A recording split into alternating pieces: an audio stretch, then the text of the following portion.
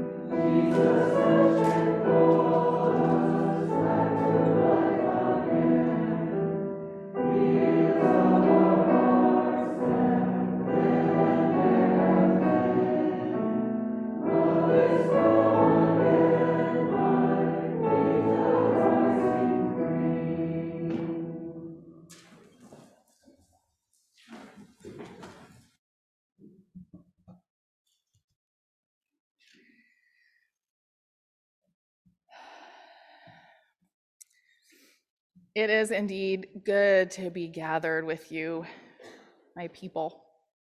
So good. A smaller but mighty crew were gathered here on Maundy Thursday a few days ago, and Megan and I were asked that evening how Easter feels different this year from other years. And Megan's response, sorry I didn't ask you, Megan, but Megan's response was immediate and concerted. She was, and I think is, very, very, very ready to proclaim joy and resurrection and hope and new life. Like never before. Yes, like never before. I think you represented that well this morning so far. It has been really hard to dwell in the pain and the suffering and injustice of the Passion story, and I think the injustice especially is something that came home to me in this last season in a way that never before have I experienced in the Passion story. Maybe because we just dwelt in it for so long, maybe because we could finally see how Jesus' path to execution was not of his choosing, was like so many today, just inescapable once he was in that system. We are just ready. We're ready for Easter. And this Easter gathered here as a congregation, all together, or together, not all together. Last year, there was a very small group of people in the meeting room, our first try at using a screen with worship when all the rest of us were gathered on Zoom, our first toe dipped into hybrid worship with our vaccinated, at that time it was our elders, who some just barely fully vaccinated a year ago. It does feel different to be in this room, draped in color and resounding with song, And yet, as I said, we are not all fully here. We're not together. We're not all together. Our littlest ones, as glad as we are to have them with us, have not been vaccinated yet. And some in our Zoom community, hello, join us purely out of convenience or because y'all are at a distance and we're so happy to be able to welcome you that way. But the danger of infection has not left us, especially the immunocompromised among us and the small. And we begin to realize that there may never be a way to safely enfold all the beloved ones that we would want to enfold with us. As we leave from this place, if you're looking at on your screen or if you have an order of worship, you'll see we're singing on our way out. Thine is the glory, resurrected one. Those are the new words in Voices Together.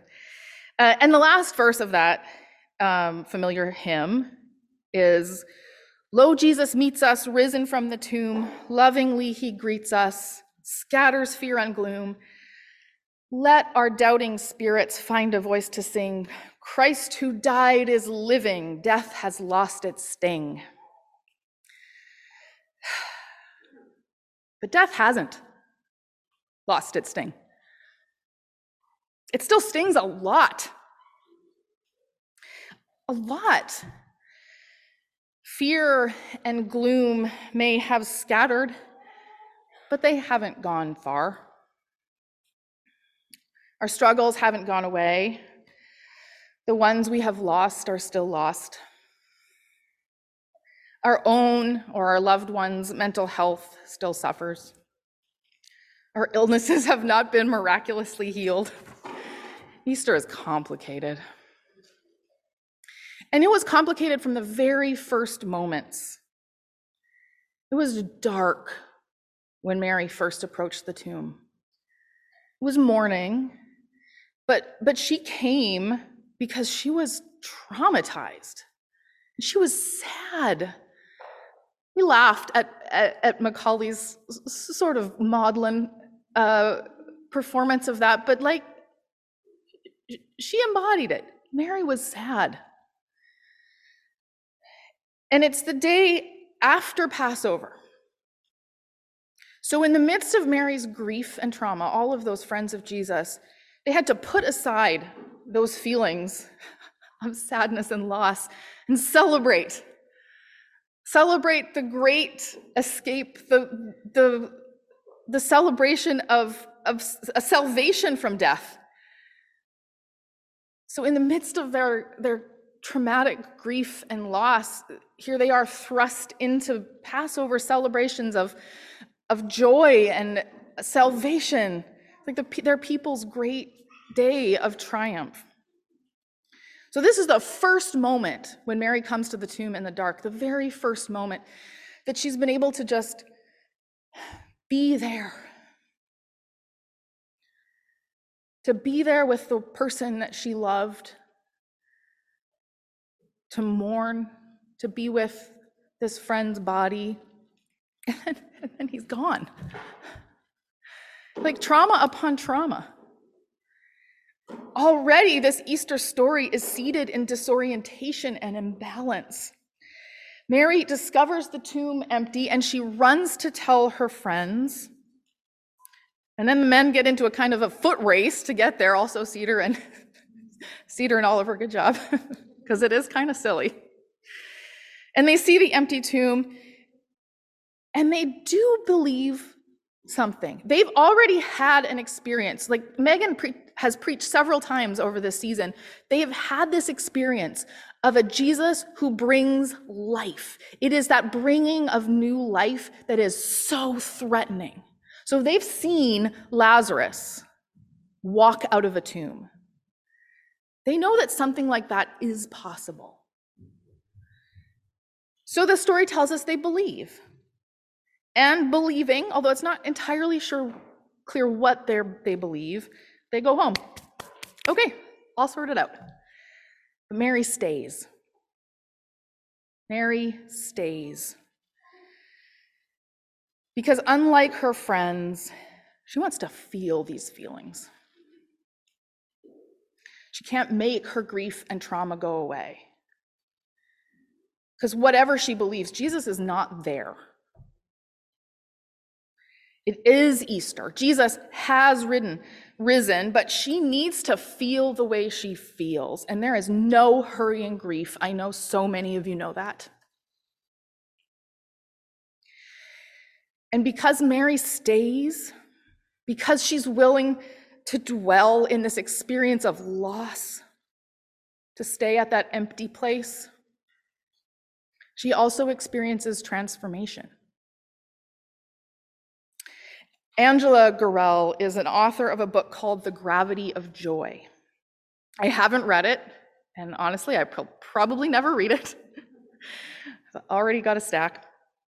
But I did see in my regular emails from Menno Media that she had written this book and that she would be appearing on the Ing podcast. It's also the first time I ever listened to that podcast. Menno Media has a podcast. Check it out. And as much as I love podcasts, I don't really listen actually to many like spiritual or Bible-y podcasts. I stick to news and culture and comedy. That's my jam. Anyway, Gurrell is now a professor at Baylor Seminary, but she spent several years as a research fellow at Yale, studying joy, which is a thing you can study apparently.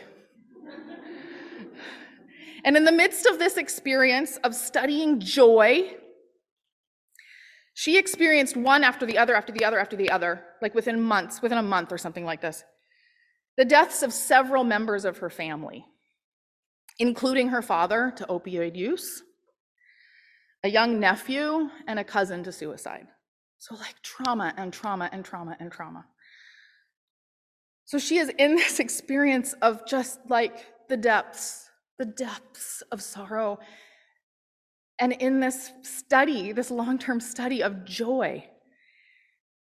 And she remembers during that time hearing from her colleague at Yale, Willie James Jennings, whose name might be familiar because we used a bunch of his work when we studied Acts last summer.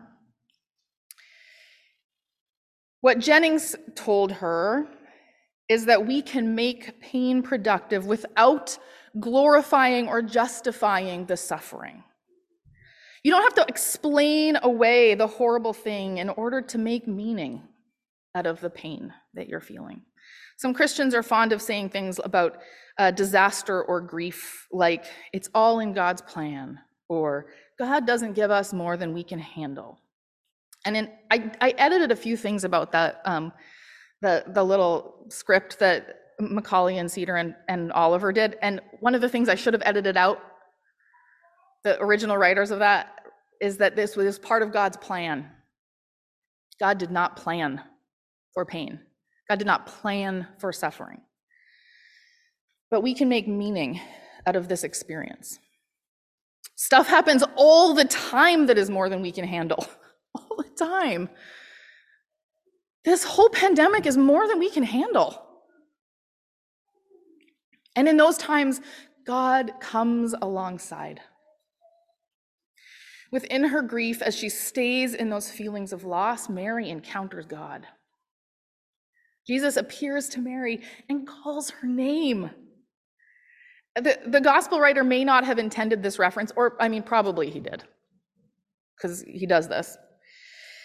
But something similar happens to Moses in the story we read like way, way back in fall when Moses sees the burning bush, and which is a miracle in itself.